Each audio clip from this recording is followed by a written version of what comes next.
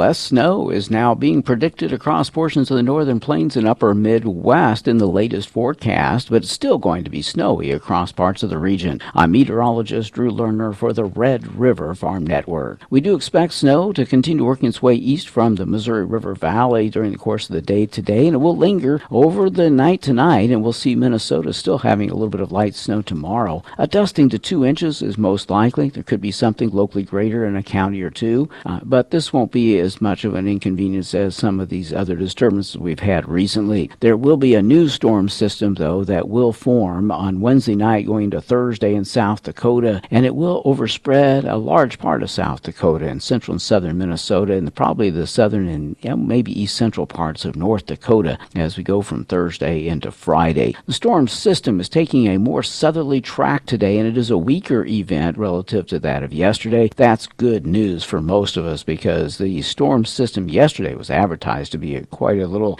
problem for most of us with heavier snows being advertised. But for now, it looks like totals are going to run from 2 to 7 inches across a big part of the region. Central and southern Minnesota will see the greatest amounts of snow, along with maybe the southeast corner of South Dakota. If you're heading into Iowa, there will be heavier amounts of snow there. And if you're headed towards the Canada border or traveling across northern North Dakota and northern Minnesota, there will not likely be a large amount of snowfall there, just a dusting upwards to an inch or so. And the temperatures are expected to rebound a little bit. We're quite chilly out there today, but as we go forward through the next couple of days, we'll warm up a little bit ahead of that new snow event and then cool down just slightly behind it. Temperatures this afternoon will be mostly in the teens and 20s. We expect a few single-digit readings in the northeast part of North Dakota. And tomorrow, we'll likely see temperatures again mostly running in the teens and 20s, but there will be some 30-degree readings in southern and eastern parts of South Dakota as well as Minnesota. And then on Thursday, when the snow is beginning to increase across the region, we'll still be seeing 20s and 30s for a big part of the region. So kind of a wet snow is going to occur initially there. Temperatures still in the 20s and 30s on Friday and then Saturday as well. So the nighttime low temperatures are going to certainly be coldest here tomorrow morning. We'll likely see the readings back into the single digits and teens. There might be some 20-degree readings, though, in southeastern South Dakota and portions of Minnesota. We'll likely see the temperatures rebounding a little bit more on Thursday. The cloud cover and the snow will hold the temperatures up mostly in the teens and 20s. And then as we get into the weekend, we're probably going to see a continuation of the same. Once the storm system winds down, we might get just a tad bit cooler briefly